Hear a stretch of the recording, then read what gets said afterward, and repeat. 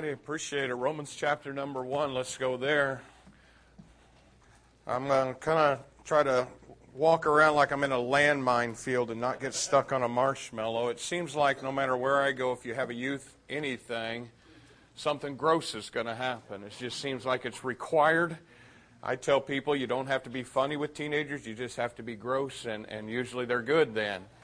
Probably the two grossest thing I've ever seen at a youth conference. Have you ever seen them do and I would not do this. I've never done this. Have you ever seen where they take the Happy Meals from McDonald's and they get all the kids pumped about it, and they set out the hamburger and the French fries and the Coke and the sundae, and hey, we're having an eating contest. And of course, man, that looks good. So two guys come running up and they just get ready to start. Wait a minute. And then they bring the blender out. How many of you have seen this before? Put all of it in a blender. All of it in a blender. I'm talking about the Coke, the hamburger, the fries, the ice cream. And then have it, drink it. How many would be willing to do that, honestly? Well, it probably depends on what prize, right? I mean, what's offered. You know, that's it. If it's big enough. Worst mistake I ever made at one of our youth rallies was trusting two of our teenage boys. And I shouldn't, especially now that I look back in hindsight, I was just so busy. You know how it is when you're putting one of these things on, trying to get everything together. It's just insane. And I kept having these two idiot boys that kept say, we got a skit. Well, what is it? Well, we want to surprise you. And I know, I should have known better than that. And they just kept bugging me. And finally, I just out of frustration, all right, okay, just be ready. Here's the slot. And it was two biggest idiots in my youth group. And one of them, how do I say this, was challenged a bit when it come to personal hygiene. I'm not sure the kid owned a toothbrush, honestly. I don't know. So all of a sudden I get up there in the middle of this, and I'm the youth pastor. I'm not the pastor. I'm just the youth pastor at this time. I'm like, okay, next Sunday, okay, guys, we got a skit. I don't know what these two guys are going to do. I told them they got like 3 minutes. So I go over and stand off the side, and I just stand there, and like nothing happens. I'm about ready to come back up, and finally one of them wanders out on the platform, comes out and just stands there like this. And he's got a string around his neck, and he's got a little sign that says milk machine, and he's holding a cup like this, and he's got his hand out. And he just stands there for like 30 seconds. And I'm sitting there thinking, oh, this is the lamest thing. Then the other boy, finally after 30 more seconds, I'm getting ready to come up again, and the door opens, he comes wandering by. Here's this dude, milk machine, cup, hand out like this. He comes wandering by, kind of passes him, turns around, comes back, looks him over, pulls a quarter out, sticks it in his hand, grabs the cup. And this kid that lacked hygiene, the entire time he's been standing up here, has had about a quart of milk in his mouth. He leans over and goes, and fills the cup. And the other dude looks at it, looks around, and then drinks it. Oh, my God. I mean, I almost barfed right there in the middle of my own. And you'd have to know my dad, but my dad's a very, very old school conservative, very conservative. And all of a sudden when that happened, he's sitting in the back, and I don't want to look that way.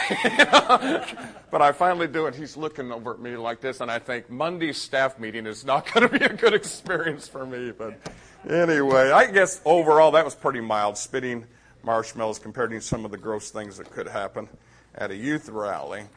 I appreciate you showing that presentation about 9/11. I mean that. I leaned over and told him, thank you for doing that. You know, I forget. We all do. It's been 15 years. It means anybody that's younger than 15 wasn't born when that happened, and you need to see it. You need to see it. You need to understand it. I don't know what the rest of you felt, but every time I see a clip of any of this, the initial reaction in my heart is just utter anger. I'll be honest with you, it just makes me mad, still makes me mad. And this whole idea about these athletes deciding that they're not going to stand during our national anthem. I'm going to tell you something. If I owned one of those teams, they'd be unemployed the next day. Okay? I mean, they're cashing their checks and making their money and living better than most of us can ever dream of because of men and women who died to give freedom. If you want to protest something, there's a lot of ways you can protest it that doesn't involve the national anthem and the American flag. And you know what? You do have freedom, but you don't have the freedom to destroy my freedom. I said you don't have the freedom to destroy my freedom.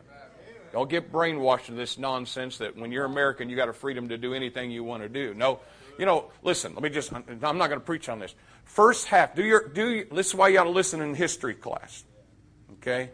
First half of the 20th century, 1900 to 1950s, you do a study on any of the speeches that are made, and you know what you hear in the political realm and in your local governments. Anytime somebody speaks, you know what you hear? You hear about your civil responsibilities, your civil duties. That's the phrase, civil duties, civil duties, civil duties. Then the last 1960s on, you know what you got to hear? All you hear about? Civil rights. Civil rights. It's amazing to me. We got a generation all talking about their rights, but won't talk about their responsibilities. Well, the nation that handed you this great thing knew something about their responsibilities, their duties. And with civil rights comes civil responsibilities. And so, anyway, I'm starting to bore you. You're glazing over. Let's see if I can tell another funny story. All right. I want to preach to you, okay? Romans chapter 1. I'll give you this thought, and boy, that fits in right with what we're going to preach this morning. We're going to try to keep us right on track time-wise, so I'll preach fast, you listen quick, and I want to leave you with something, all right, young people? We need to stand up for Jesus. I mean that. People are kneeling down during the Pledge of Allegiance, during the national anthem. But let me say this, there's a lot of Christian young people that are kneeling down. You won't stand up for the things that you ought to stand up for. Now, that's not everybody. But I want to challenge you from the Word of God. In Romans chapter 1, verse number 15, so as much as in me is, I am ready to preach the gospel to you that are at Rome also. For I am not ashamed of the gospel of Christ, for it is the power of God unto salvation to everyone that believeth, to the Jew first and also to the Greek. Now, if you have a pen, you ought to underline two words or circle two words in verse number 16. Here they are, not ashamed. Not ashamed. I am not ashamed of the gospel of Christ. I want to challenge you in this area. Heavenly Father, help me as I preach, dear Lord. I pray, dear God, that you give us the attention and the hearts of the young people. And Lord, may something stir. May the sweet Holy Spirit of God be given liberty and freedom. And Lord, may we desire and want to hear from you this morning, dear God. Help us to stand up for you, Lord. You weren't ashamed to die on the old rugged cross for us. Help us not to be ashamed of you. And we pray these things in Jesus' name. Amen. I had an interesting question asked me here at a youth camp. They had a little bit of a question and answering time this summer. And I thought very thought-provoking question, especially from a teenager. Stood up and said, Brother Ross, if you could go back and maybe do one thing different as a teenager than you did, what would it be? And you know what? I think we need to be transparent with our young people. Hey, none of us did it perfect. By the way, let's be patient with these young people. I mean, folks, listen to me. From 12 to 18, that's not an easy road. Okay, let's be reminded. But at the same time, you know, young people, you can look back and those be years that you're proud of and thankful for and able to talk about. If you're not careful, you may have to spend the rest of your life ducking questions about those years. And you know what? I believe something. I believe I'm seeing across the country a lot of youth groups and a lot of young people kind of taking leaps and bounds. I mean, solid steps forward for the Lord. And they see which way the culture's going, their country's going, and you know what? They're not just idly standing by ignoring it. They're standing up and saying, it's time for our generation to stand. It's time for our generation to stand up for the Lord. And I told them, I said, you know what? I had a little window of time, probably from the time I was in junior high, and I'm patient with junior hires. You know, you're still trying to figure out everything. But even up into 9th grade and probably even going into 10th grade some, the one thing that I regret, preacher, is that I wasn't more bold for the Lord Jesus Christ. I passed up a lot of opportunities. Let me just put it plain. Too many times I was ashamed of being a Christian. Too many times I was ashamed of the Lord. Too many times I didn't speak up. And you know what? At some point during your journey through your teenage years, you kind of, at some point, just got to become ashamed of being ashamed. I mean, you're going to be ashamed of the Lord, or at some point you're going to be ashamed of being ashamed. And it's not that I didn't have a heart for people. It's not that I didn't want to witness to folks, and it's not that I didn't want to stand up for the Lord, but some of it was my personality. I was a bit of an introvert, and some of it was just, I think all of the insecurities that come with youth. But and can I say this? I think a lot of times during those years, you care way too much about what the wrong kind of people think. And you know what? It kind of binds you, and you kind of walk around with these chains, and you know what? You're not really who you want to be, and you're not who you know the Lord wants you to be. And I felt that often during that stretch of time in my teenage years. But I remember coming to a youth rally like you're at today. And I remember a man preaching a message on the crucifixion of the Lord Jesus Christ. And a handful of times in your life, you'll hear a man that has the ability and the touch of God to describe Calvary in such a way where you just feel like you're standing there watching Jesus. You're sitting there watching Jesus die. And it was one of those messages where God got in it. And maybe my heart was ready and right to receive it. I don't know what, but everything came together. And I felt like that for about an hour and 15 minutes, I watched what Jesus suffered. I watched all that He did. I watched Him die for me. And at the end of that message, I came forward and I knelt down and I said, Jesus, you were not ashamed to watch this, young people. He was not ashamed to hang naked on a cross. He wasn't ashamed to be so tormented and tortured and beaten that the Bible says that His visage was so marred that you didn't even know it was a human being. It looked like a piece of meat, ground up hamburger hanging by 3 nails on a cross. And all that He did for me and all that He did for you, and He wasn't ashamed to do it. And then I thought to myself, how can I spend the rest of my life? I mean, am I going to be like this forever, or am I going to make a decision? I mean, I'm going to be this when I'm 16, 17, 18, I'm all through my 20s. Am I going to duck and dodge this thing? Or am I going to decide that I'm not ashamed? That I'm not going to be ashamed of the Lord. You know what? Listen, you shouldn't be ashamed if you're saved. Lost people ought to be ashamed that they're lost. They're the ones that ought to be ashamed, not us. How can I explain this? Well, I've got a sin to confess. Maybe I'll do it this way. Maybe not a sin, but maybe a lack of good judgment. I'm a Chicago Bears fan. Do I have any Bears fans in here? Wow, I am really... Where? Somewhere? What, are you ashamed of it? Now, I married a girl from Wisconsin. I met her in Bible college, married a girl from Wisconsin. After we got married, every single Thanksgiving, you know what we did? We loaded the wife, the babies. We went up to see the in-laws in Wisconsin. That was just our tradition. I mean, I wasn't getting out of that trip. They gave me that girl. I took her away from home. I was obligated from time to time to bring her back. Amen. Now, as a son-in-law, let me tell you what your job is, okay? At that age, you got the wife, you got the babies. You're just the driver, okay? You're just there to transport the wife and babies to the in-laws. And then they spend about 30 seconds saying hi and pretending to like you, and then they don't really care after that if you go stand in the corner the rest of the time. That's pretty much the way it is, okay? And so I'm in Oshkosh, outside of Oshkosh, Wisconsin, a little town called Berlin, Wisconsin. And there I am. And after a day or two, I'm just antsy. And we have Thanksgiving. Hey, that's great. And then Friday, and I'm not going anywhere on Friday. Y'all can go fight that nonsense, but I ain't going. But about Saturday, I'm bored. And so when we packed to go to Wisconsin, every year when we packed to go to Wisconsin, I would make sure that I packed my Bears jacket. Big Bears head on the back of it, Chicago Bears across the top. My wife would always fuss at me. She said, "What are you doing?" I said, "It might be cold up there. It's Wisconsin. It's things. It might be cold." "Well, what are you doing?" I'm packing a coat. That's what I'm doing. She said, "Well, you got more coats than that." I said, "This one's warm. I like this one." And about Saturday, I'd be bored, nothing to do, and so I'd tell her, I'd say, I'm gonna take a drive. And she'd say, "I know where you're going." I said, "You don't know anything. I'm just going to go. I'm going to go outlet mall. I'm going to go to the outlet mall. That's where I'm going to go to." She's like, "You hate outlet." "I'm going to take a drive.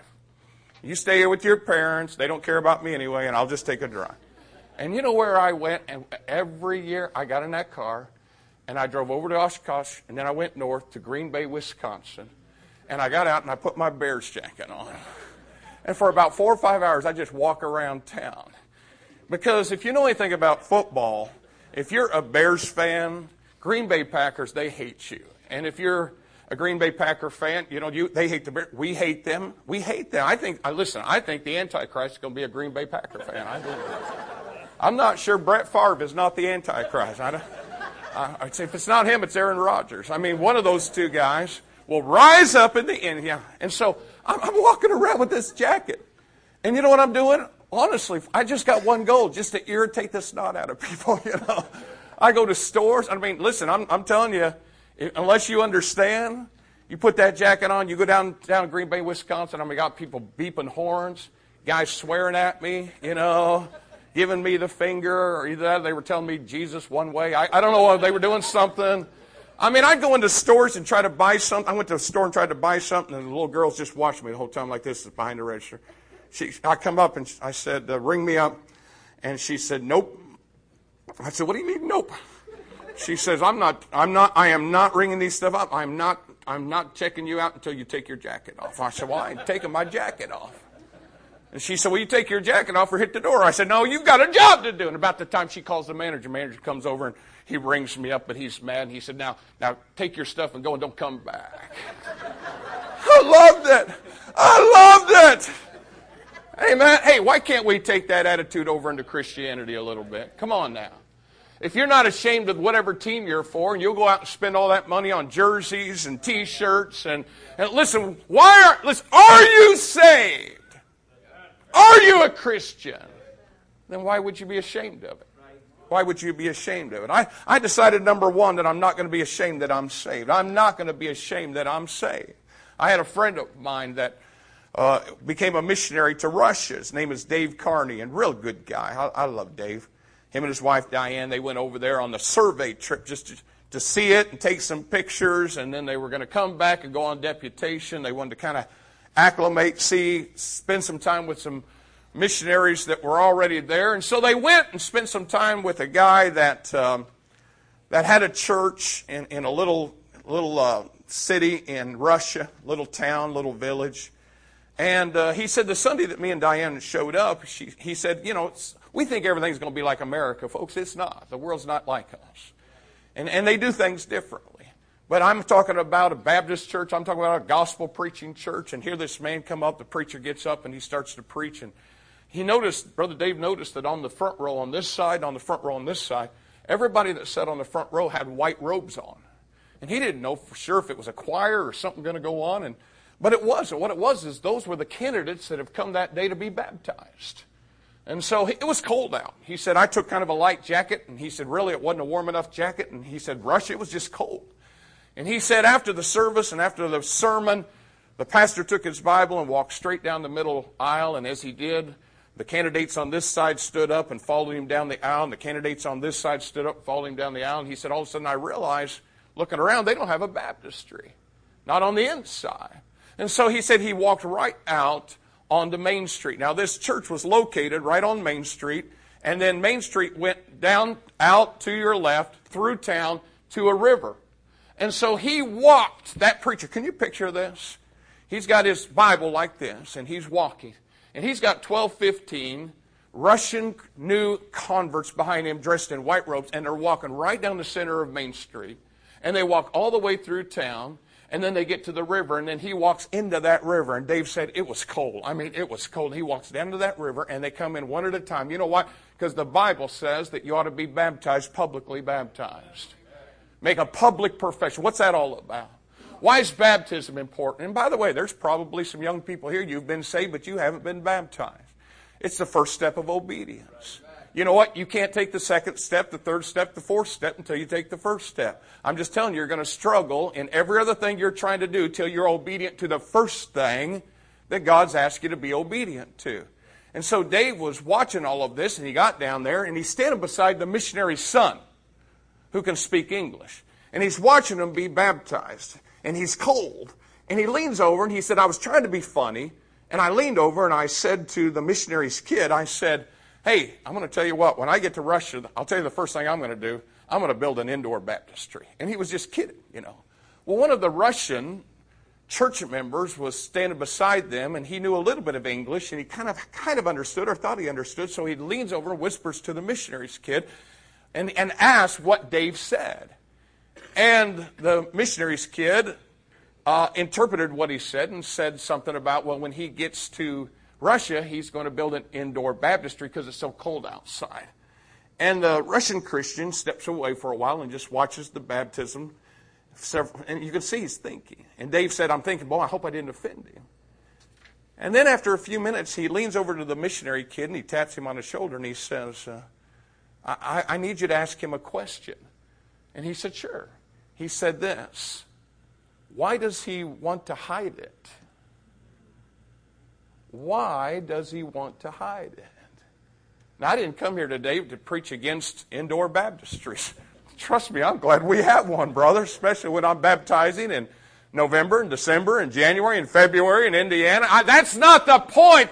The question stands, though. Excuse me, young man, why do you want to hide it? Excuse me, young lady, why do you want to hide it? Are you going to spend your life ashamed of being a Christian? Number one, I'm not ashamed that I'm saved. Number two, I'm not ashamed to share the gospel. Everybody's going to make this decision at some point. People are dying and going to hell all around us.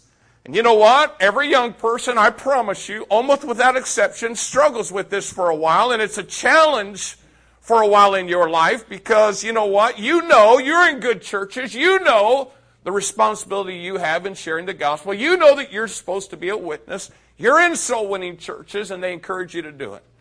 By the way, I'm going to tell you what, when I grew up in our church, we didn't have teen soul-winning. You know what? We didn't have teen soul-winning training. There's a lot of advantages that some of you have that we didn't have. But you know what? I remember as a teenager, I went to the public school until I was going into 11th grade. We didn't have a Christian school. I only got to finish 2 years, but you know what? I'd ride the school bus and I'd look around, and the Holy Spirit a lot of times would convict me and say, you know what? You need to witness to that person. You need to share your testimony. You need to give them a gospel tract. And I really struggled with that. And I think we all go through that. And I'm not picking on you. I'm not beating you up. I'm just saying at some point, you got to get ashamed of being ashamed. Okay? Tell you a story that honestly I hate to tell. I've probably only told it a handful of times, and I hate telling this story. But let me tell you what it took in my life to kind of wake me up on this. I was going into 10th grade. I was still in the public school. There was a family. They pick us up, big, giant, long route. We lived out in rural America, and so the school bus would pick us up early and wander through all the back roads, gathering the young people up. And there was a family by the last name of Carrico that used to get picked up. Several kids in the family, 7, 8 kids. We'd pull up in front of their house, kind of honestly a poor situation.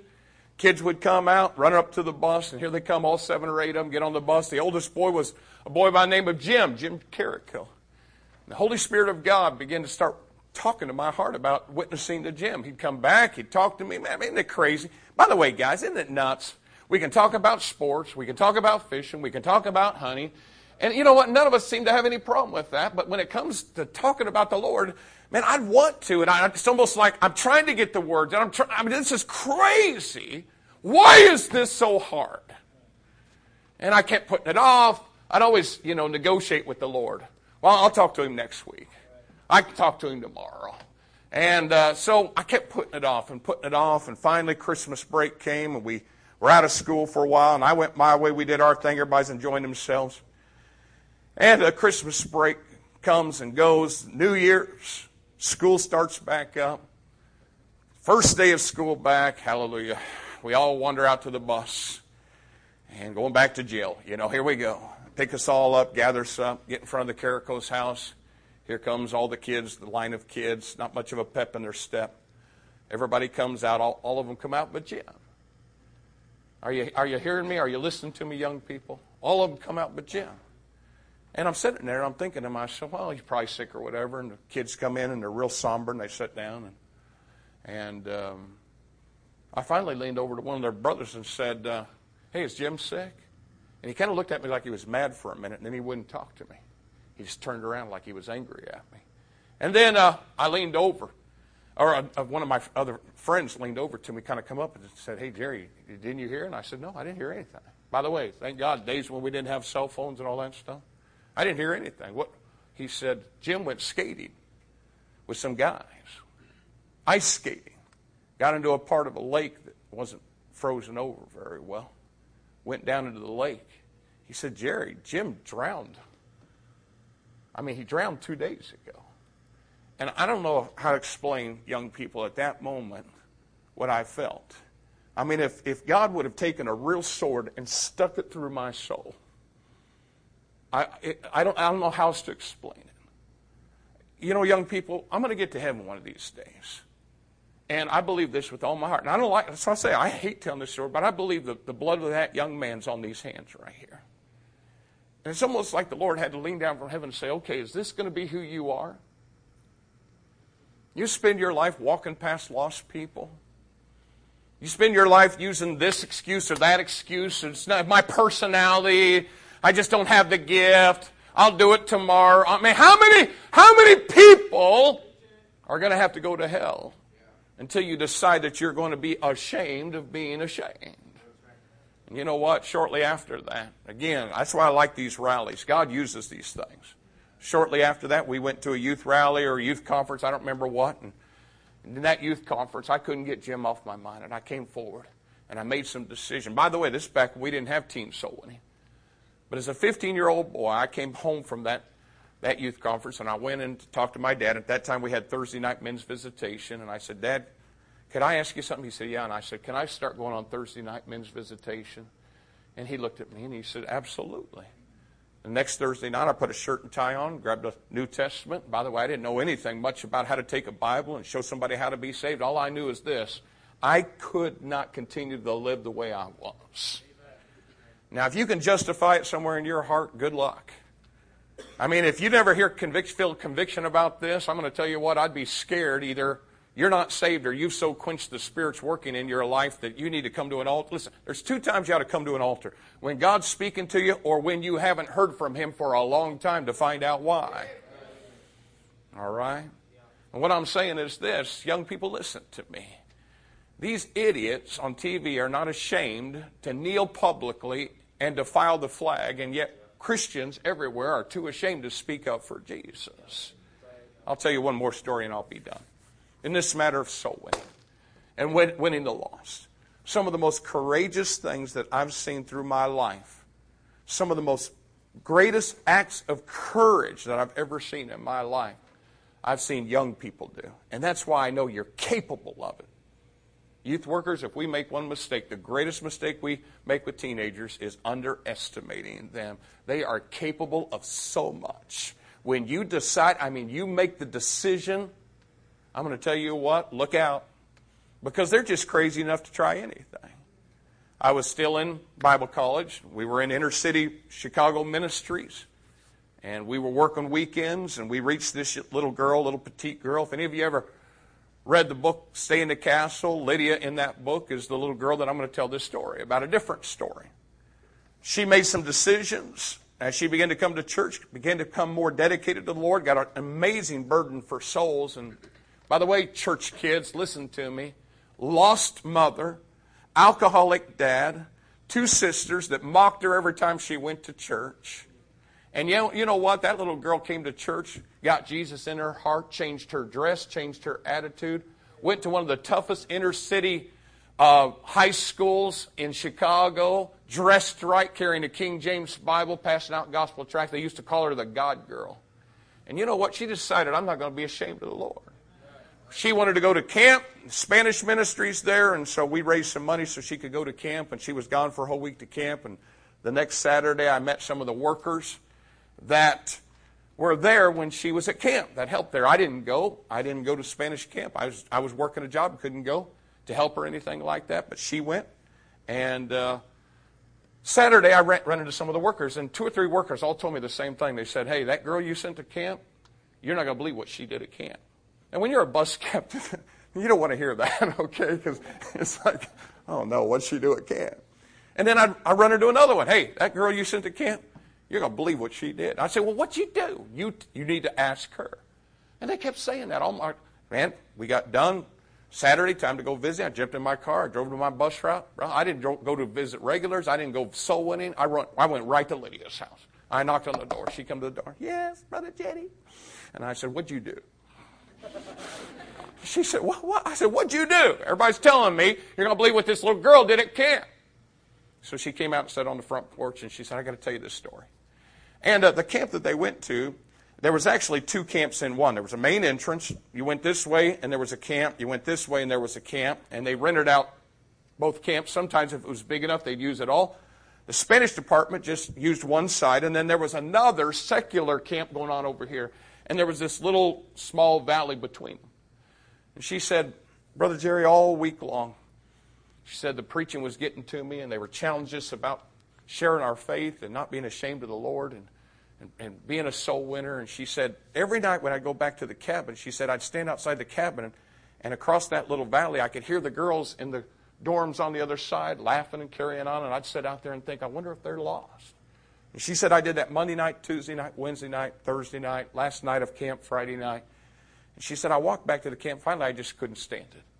And she said, so I walked down through the woods in that little valley, and I'm just trying to picture this, okay? This girl's about this tall, little Mexican girl. And she walks through the valley, and she comes back up the other side, and she comes to the first dorm, girls' dorm that she sees. And they're in there having pillow fights and, you know what, doing whatever girls do in those. I don't know, I've never been in there. I'm very glad that I've never been in there. But they're just in there being crazy. And she knocks like this on the door. And you hear it kind of get quiet. She knocks again. And one of the counselors comes and opens the door. And here, out of the darkness,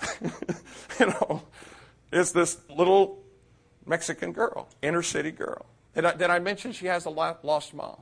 Did I mention her dad's a drunkard? Do I mention every time she goes to church, her two older sisters mock her and make fun of her, and there she stands outside that door. And she's telling me this story. And I said, what did you say? And she said, I said, hello. And the lady said, are you lost? And she's like, no, I'm actually over with the camp over there, and I've been listening to you, and it sounds like you're having a lot of fun. I wondered if the girls would like to hear a bedtime story before you put them to bed. And the lady's just looking at her like, and all the girls are looking, nobody knows what to say. And finally some of the girls are like, yeah, bring her in, yeah. They grab all their pillows. They throw them on the floor. They make like this circle. And here comes this little Mexican girl out of the darkness. And she's standing in the middle of them. And she starts telling the story about how her family came to America. And how she didn't know English. And how she was just overwhelmed with all of the differences. And she said then after a while, there was a man that knocked on our door one day, and he was from a church. And my mom thought it was a Catholic church. She thought all churches were Catholic churches, so she let me go on the bus and didn't know she was going to an independent fundamental Baptist church.